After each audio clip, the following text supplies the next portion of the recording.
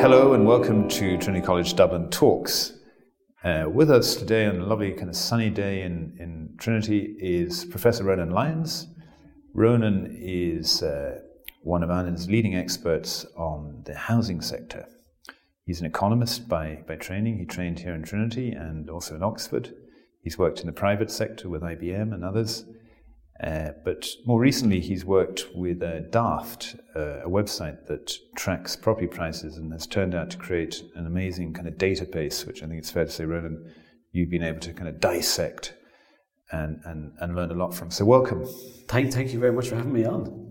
Good. Well, one of the things we do, Ronan, is, one of the things that interests me is why do people choose to do what they do and what it's like? I mean, it's not an obvious job to become an academic economist. Can you remember the moment when you first became interested in economics? There's probably two key ones I'd highlight. The first, so I was born in 1980, so I just about remember when things were really grim in the 80s. Not very well, but I remember enough to remember that I heard about this thing called unemployment, and then I asked someone, I presume I asked one of my parents, you know, what does unemployment mean? And then they gave me some kind of answer that a 7-year-old would understand. You don't have any work. And then I seemed to have just really latched onto this idea, perhaps for fear that it would happen to me or something like that. And then I was asking, why can't we fix this? And then somebody, I don't remember who, but said, oh, well, that's the kind of thing an economist would do. And then at that point, I think a seed had been planted. And from then on, I always knew I was kind of interested in it. It was never in doubt that I would do, say, economics for leaving cert. I always wanted to do it. And then that got reinforced. I ended up doing BESS in Trinity and choosing economics and political science. And then just after I finished my degree, I was staying on to do a master's, so I'd obviously committed enough anyway to do that. But I was doing some research for one of the academics in Trinity. And at the time, this would have been 2002, there was a benchmarking report. And that report was basically, how much more are we going to pay our public servants? Now, this was a big national thing, wasn't it? It was the entire public sector. That's right. Yeah. And in the end, most grades in the public service got somewhere between 5 and 12%, not as a one-off bonus, but as a permanent increase. And every other increase is going to be based off their new higher salary. And you can see how that might be problematic. You can see that's an awful lot of money to be committing to give just overnight. And as it turns out, when they did the report, there wasn't a huge amount of evidence to show that there were people leaving the public sector because things were better elsewhere. And what struck me was the research. After I was doing this research, I was helping, it was Frances Ruane, who's retired a few years from the ESRI now. She was in Trinity then. She was one of the academic economists, and academic economists as a group were the only people to say, look, we would benefit from this, but it's a bad idea. And I can't think of any other interest group ever that I've ever heard say to campaign against their own interest. And it's kind of maybe almost ironic given the external perception of economics is this kind of completely self-obsessed, overly rational, homo economicus kind of thing where you're going to only do what's in your self-interest. But actually, academic economists stood up and said, yes, we will benefit from this, but this is a bad idea. And that struck me as there's a nobility in that this was the right thing to do, even though it would have cost them. And I think that definitely planted a seed in terms of academic research. And as you mentioned, I did work for a few years in the public sector and the private sector, but the research bit really got back to me about learning new things. And that's how I ended up back here in Trinity. That's a very interesting story, and the analysis turned out to be correct as well, by and large, didn't it? The benchmarking process. If benchmarking hadn't happened, the Irish bankrupt the country. Yeah, one of the Irish public finances would have been in a much better state. The banks are a separate issue, but certainly that would have helped. They were right.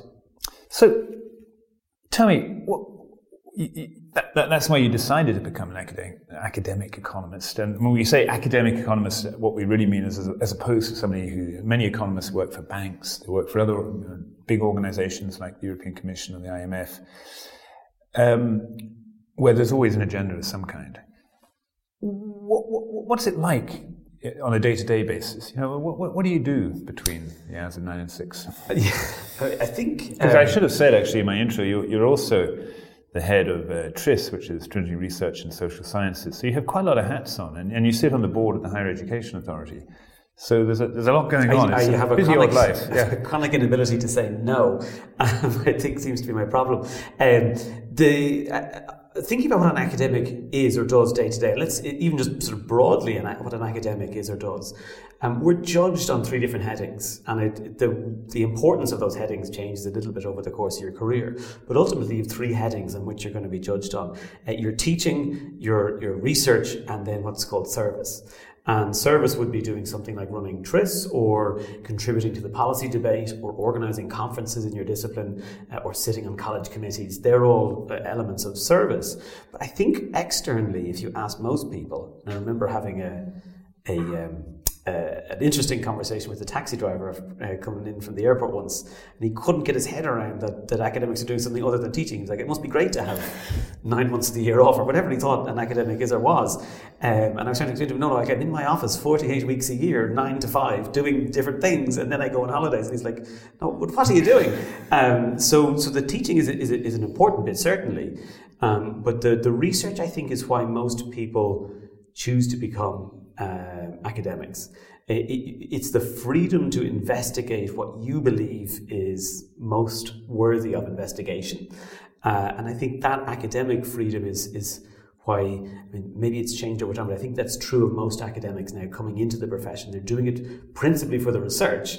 They often enjoy, and I really enjoy teaching as well. And the service bit, if you can get a thing that you like in service, then the 9 to 5 is actually a 9 to 9 or whatever I'd like to claim my work in terms of hours a week. It is fun, even if it can be quite busy at times. So there's a lot going on.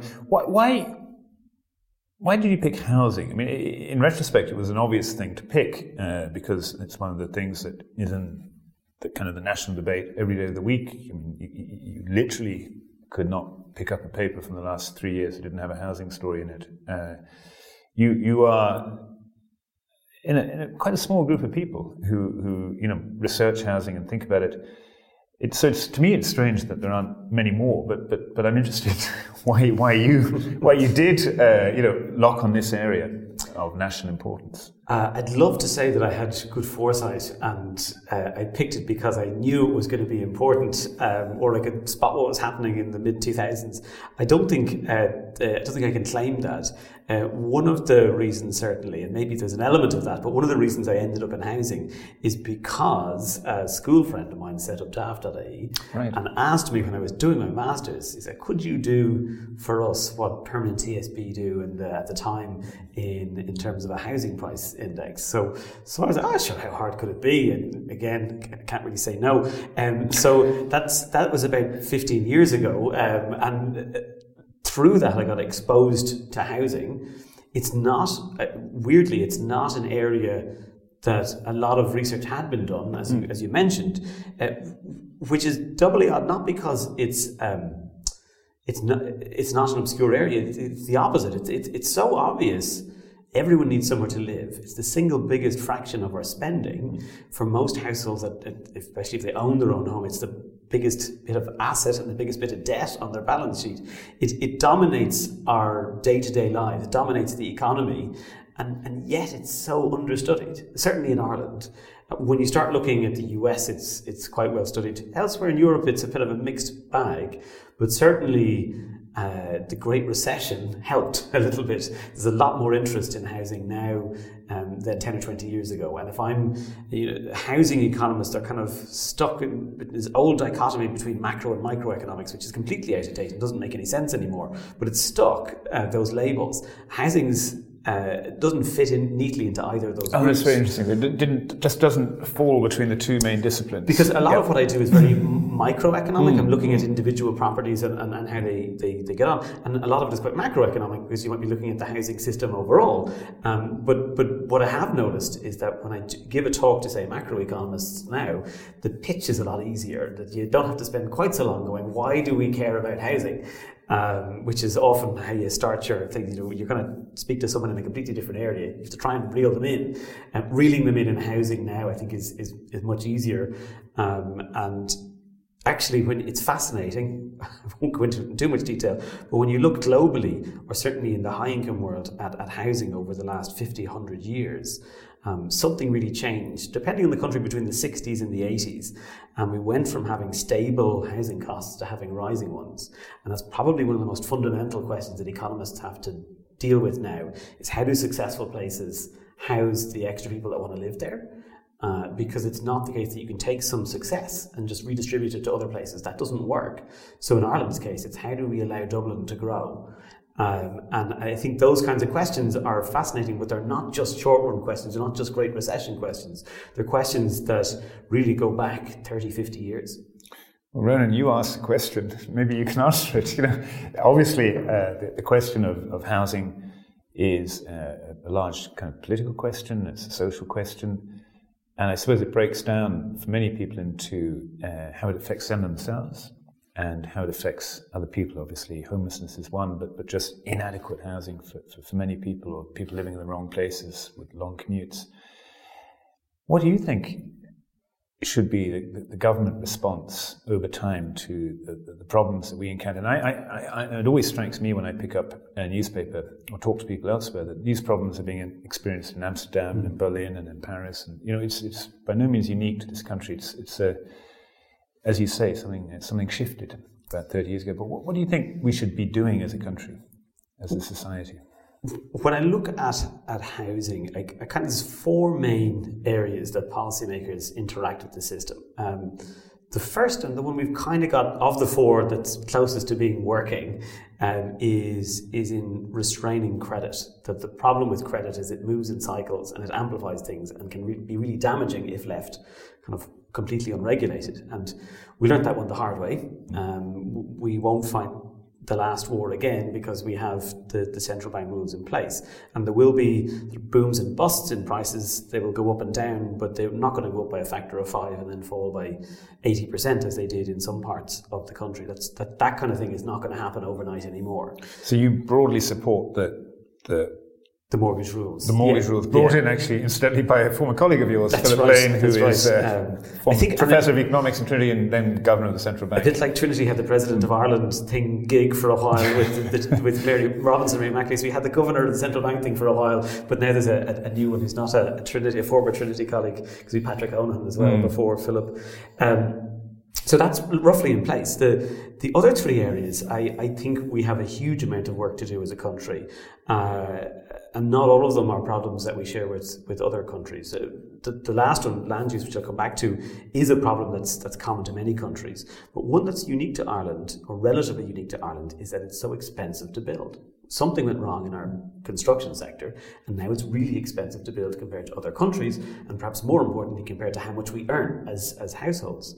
So there's no easy solutions there. It's really getting down inside the black box, into the nuts and bolts, and figuring out which elements are we out of line with. But there are state rules telling construction companies they must pay a minimum of X, aren't there? Surely those rules could be removed. Certainly, and a free market could be allowed to apply, no? Minimum wages, minimum sizes, all those things there's a reason for them, but they bring not just benefits, they may bring costs as well. But I wouldn't be advocating for just let's get rid of everything and see what happens. I think it's about finding the ones that are doing more harm than good. The well-intentioned rules that actually turn out not to be so positive in terms of their net effect. Okay, so the second issue that has to be addressed is high construction costs. High construction costs, yeah. The third one is about social housing. And if you think of this as, the first set of rules, the mortgage rules, are about making sure prices don't go too high relative to incomes. The second is making sure, well, if you've got that, you also need to make sure that costs don't go too high relative to incomes. Otherwise, you'll end up with costs really high and prices are lower and nothing gets built. That kind of summarizes the situation here for the last 10 years. The third area is, well, what about if your income's not enough? Right? And that's where the state should come in and top up. And there's a system called cost rental, which is very cost effective, and it also helps make social housing desirable. The developers want to put in social housing rather than kind of turning around at the end and begging them to set aside 10% of their units. So we need to reform that. And then the big picture one, I guess, it's the longest seated issue is around land use. And when you look around a city like Dublin or Cork or Galway, you can see completely outdated land uses. Like if you think about... But what do you mean by outdated? Do you mean, are we talking about height here? Or are we talking about... I mean, height is an element. It's about controlling what we do with the land. But also, if we don't have a land value tax, if you don't have a way of making people internalise the external costs of their actions when they hold land. Yeah, that's economist speak, Ron. No one understands that. I certainly don't internalise the external blah, blah, blah. No, say it in English. Yeah, no, thanks for pulling me up on that one. Because it's a really, it's a really important point. If you think about buying a site. And why is a site valuable? A site is valuable not because of anything you have done. A site is valuable precisely because of what everyone else has done. So if you buy a site in a city centre, it's worth a lot of money, not because you're going to do something with it, but because it's close to transport infrastructures, lots of other workers, retail amenities, whatever it might be. So land values, there's a huge scope for what you might call sort of spillovers, that if you put in place a metro, the areas close to all the metro stations are going to see big increases in the land values, and the individual landowner did nothing to earn that big increase in their wealth. The individual landowner often got compensation for having their land increase in value by the taxpayer. And a land value tax, what it does is it says if your land is if this plot of land is valuable based on what we allowed to happen, then you need to pay some of that every year. What that does is it doesn't ban other uses, but what it does is it strongly encourages you to think about how you're using land. And can I give one example? The Dublin bus depots. So Dublin bus has about 6 or 7 bus depots around the city. With the exception of Harristown, which is out by Dublin Airport, they all have one thing in common in their history. This is 2019. They're all former Dublin United Tramway Company Limited (brackets 1896) depots. Why did the tramway company set up its depots in Donnybrook and Clontarf and Parkgate Street and so on? Because that was outside the city. Land was cheap. At the time, the system worked. But over especially the last 50 years, we have allowed people sitting in sites to do things that you would never allow people to do if they bought the site. And what that means is that we've ended up with, if we just take Dublin's population, the Dublin-born population in Ireland has grown by 200,000 in the past 2 decades. Dublin's population is only gone up by 60,000. Sorry, the population of Dublin city centre? This is Dublin city as a whole? Yep. Sorry, County Dublin actually. Yep. So it's the Dublin-born population in Ireland has gone up by 200,000, but only 60,000 of those. So 140,000 people have been driven out. 140,000 people. It's not even the case that Dublin is not able to accommodate people moving in from the rest of the country anymore. It's that the Dubliners themselves are having to move further out. I've never heard that statistic. So 2 out of 3 people born in Dublin are driven out of Dublin by high... The increase in the last 20 years have been driven out. And unsurprisingly, when you look at, say, commuting statistics, roughly 2/3 of the commutes we've added since 1981 are long commutes, either by time or distance. And what we've managed to sort of turn what you would normally think of as the successful urban model on its head.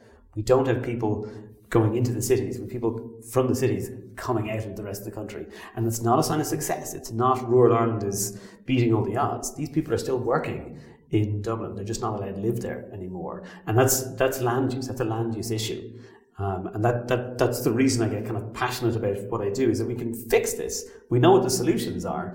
I guess the tricky bit is getting elected, proposing the solutions that are going to be done, because they're not popular with sitting residents. The old Jean-Claude Juncker expression, we know what to do, we just don't know how to get re-elected. I mean, what you're calling for is I think the jargon is site valuation tax, really, isn't it? That's right, And the government faced a choice about 10 years ago and chose not to go down that route. But that really values the potential value of a piece of land rather than the actual value, isn't it? That's right. And as I said, the land one is an issue that many other countries struggle with as well. So if you go to the UK, or if you go to the US, or indeed increasingly continental Europe, they will place more and more restrictions on what you do with a particular site. If you go to Japan, it's not the case. New York and Tokyo were roughly similar sizes back in the 1960s. Tokyo is now twice as big as New York. And a good chunk of that is the ability of Tokyo's housing system to respond to the extra demand in a way that New York is not. Is that a good thing? Is Tokyo a good place to live compared with New York? I mean, I haven't seen any evidence that the quality of life in Tokyo has suffered by allowing people to live close to their work. You do get this discussion, and it happens in Ireland, and international people laugh when they hear this, is that Dublin is somehow too big. That the 1.5 million, obviously, it would be, if this were 1,000 years ago, it would be phenomenal. But in the 21st century, 1.5 million is not too big. And then you get, well, okay, no, it's too big relative to the rest of the country. But actually, then when you compare Dublin within Ireland to any other kind of similar sized country in Europe or indeed elsewhere in the world, Dublin is exactly where you'd expect it to be. It's about a third of population. It's a little bit more of economic activity. That's in line with the north. It's not the case that we have Dublin too big. You could argue that our next cities down, Cork, Limerick, Waterford, Galway, are too small. But that's not a different argument. Yeah, that they're too small relative to their hinterlands, not they're too small because Dublin is too big. They're too small because they failed to become bigger. I don't think kind of what you're saying. I mean, not through anyone's fault. It's not certainly not the fault of the cities themselves. Yeah. It's the fact that we've chosen a sprawl model instead of a density model. And indeed, even BBC had a thing this week about our cities as bad for the environment as we think they are, and to environmental economists and to urban economists, this is a bit of a shock because we know cities are incredibly energy efficient. If you've got a population of 8 billion people, get them into cities. Yeah, cities are good for the environment. They're incredibly efficient. One of our best inventions, as Ed Glazer calls it, he's one of the kind of leading urban economists. So that this idea that there's a perception out there that cities are bad for the environment, well, the alternative is sprawl. That's much, much worse. So I think we have a job to do as housing economists, as urban economists, as environmental economists, in getting people to understand, as you were saying, is the quality of life good in a big city? Yes, because you get variety, and yes, because it's environmentally more sustainable than the alternative. Now, this is an interesting academic discussion and with very practical kind of applications, but I suppose a question that people probably ask you a lot, I would imagine, is I'm thinking of buying a house, should I buy or should I sell, or blah, blah, blah. I mean, we're talking now in September 2019. Brexit is supposedly 1 month away, a little over a month. Drone attack has just destroyed 5% of the world's oil output. Things are looking economically very, very gloomy indeed, I would have thought, although it's just a personal opinion. Do you think this is a time that people should be contemplating moving up the housing ladder, down the housing ladder? What would you say to a friend? Yeah, what I would typically say when asked this question, and I'll admit I've been asked it once or twice before, I imagine, is you want to ask yourself a couple of questions if you're thinking about a particular property. The first is, what's your time horizon when you're thinking about the property that you're going to buy? I'm assuming, say, it's not an investment, right? It's a kind of a separate calculation-ish. Many of the same things will apply. This is for somebody looking to live in a property. And if you're saying, well, I want to buy this property and sell it in 2 years, that's really risky because you don't know what's going to happen with Saudi oil fields or Brexit or whatever. If you're talking about 5 years, that's quite a risky time horizon to be buying a property and then selling it again. You could make out with an extra 20% capital gains, or you could lose 20%. For me, for owner-occupiers, it's really about the 10-year plus home, that you've got to be at least prepared if circumstances go a certain way, that you can stay in that home for 10 or more years. Because what that does is that allows you to not worry about the short-run stuff.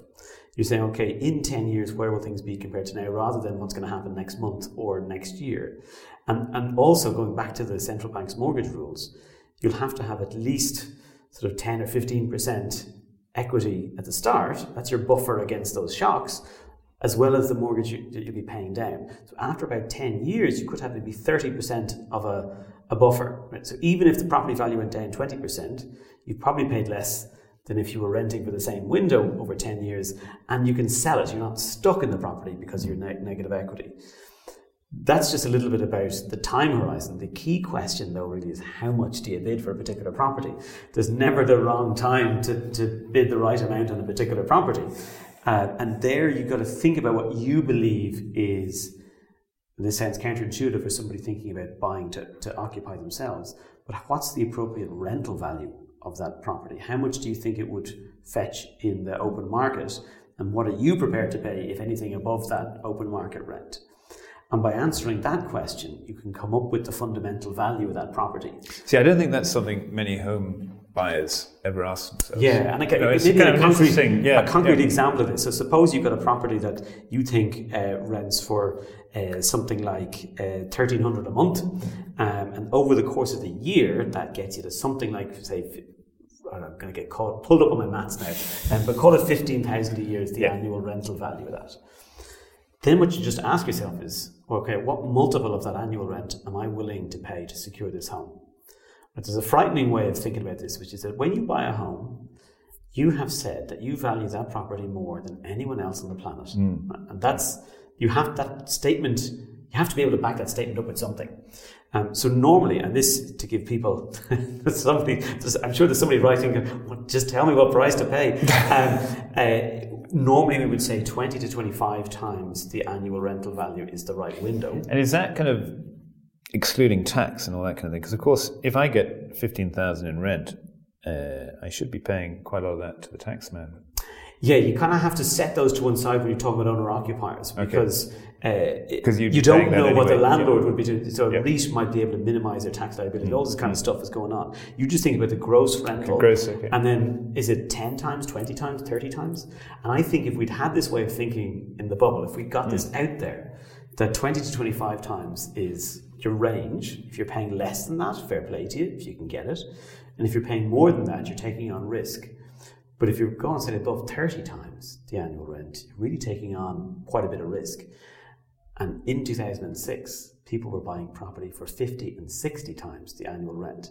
And I think if we'd been able to phrase it like that, that would have at least given people a reason to pause and think and say, am I making the right decision? But we didn't have people educated that way. We could barely on top of, do I know what what's that ad? I don't know what a tracker mortgage is. Infamous ad. And an APO and all this kind of stuff. Financial literacy is hugely important here, but we can simplify it and say, okay, what are you spending as a multiple of the kind of the annual value of that property? And I think that would help a lot of people. And I hope that helps someone who's thinking about buying at the moment. When they think it in those terms, they make it a different number to what they had in their head.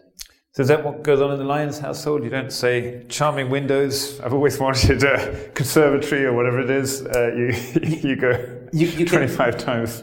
You can have your bucket list, right? And actually, I myself and my wife bought something back. We spotted it in 2015, and it took us to 2016 to get the keys. And we had our things that we really wanted. So we wanted somewhere. We wanted everything, of course. We didn't quite get everything, but we wanted somewhere central and somewhere with a garden and all that kind of stuff.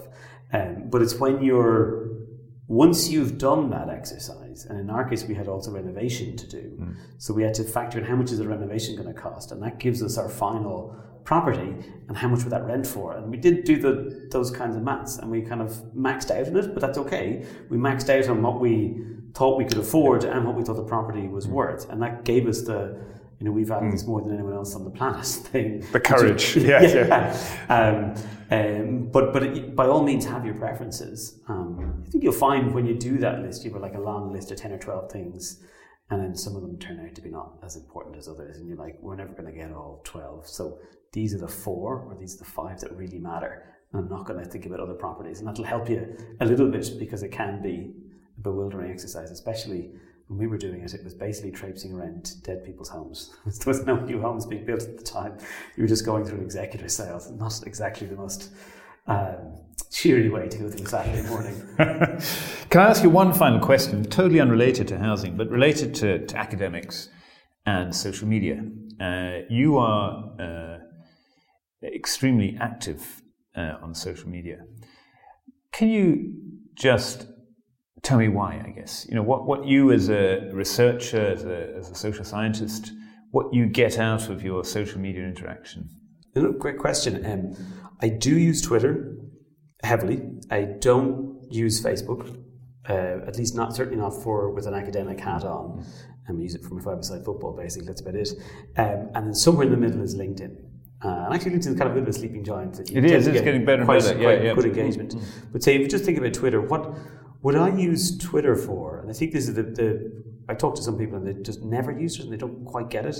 You can literally do whatever you want with it. You can follow only celebrities, you can follow only academics, you can follow only news or obscure 12th century history, Twitter feeds, whatever it is you want to do. I think that's one of the nice things about it, is it democratizes the flow of information. What I tend to do is I tend to follow academics. If I want news, I'll go somewhere else. And then when I tweet, I tend to tweet about my research I see, or often housing policy stuff, housing in Dublin, housing in Ireland. It's you got to say it's nice to be able to vent sometimes. So you can dangerous but nice. Yeah. You can write something. But what I would say about any of those platforms, and Twitter is a great example of this, is that be prepared. Not that this has happened, but be prepared for anything you tweet to be on the front page of the Irish Times or the Financial Times the next day. I had one kind of episode of this before we bought the home. We were over on the North Circular Road renting, and I don't know what happened, but the bin company just went past like 3 times in a row. So we had like a whole mountain of rubbish. So I said, nuts to this. I went off and took a picture of myself outside the rubbish. No, I think took a picture of the rubbish. Within an hour, and I tweeted it and was like, at Greyhound, what are you doing? The rubbish has got built up now. Angry consumer Twitter is not great Twitter. But the Daily Mail picked it up, sent a photographer around within an hour. I said yes, because I thought there's some chance, if it's in the newspaper, that they might actually come along. And sure enough, there's a picture of me with a hoodie and a whole bunch of rubbish in the background. Completely by coincidence, the guy next door was taking out his rubbish as they were doing the photo, so there's actually extra rubbish in the picture. And anyway, Greyhound rang up the next day. And it was fake news, staged rubbish. Completely by coincidence.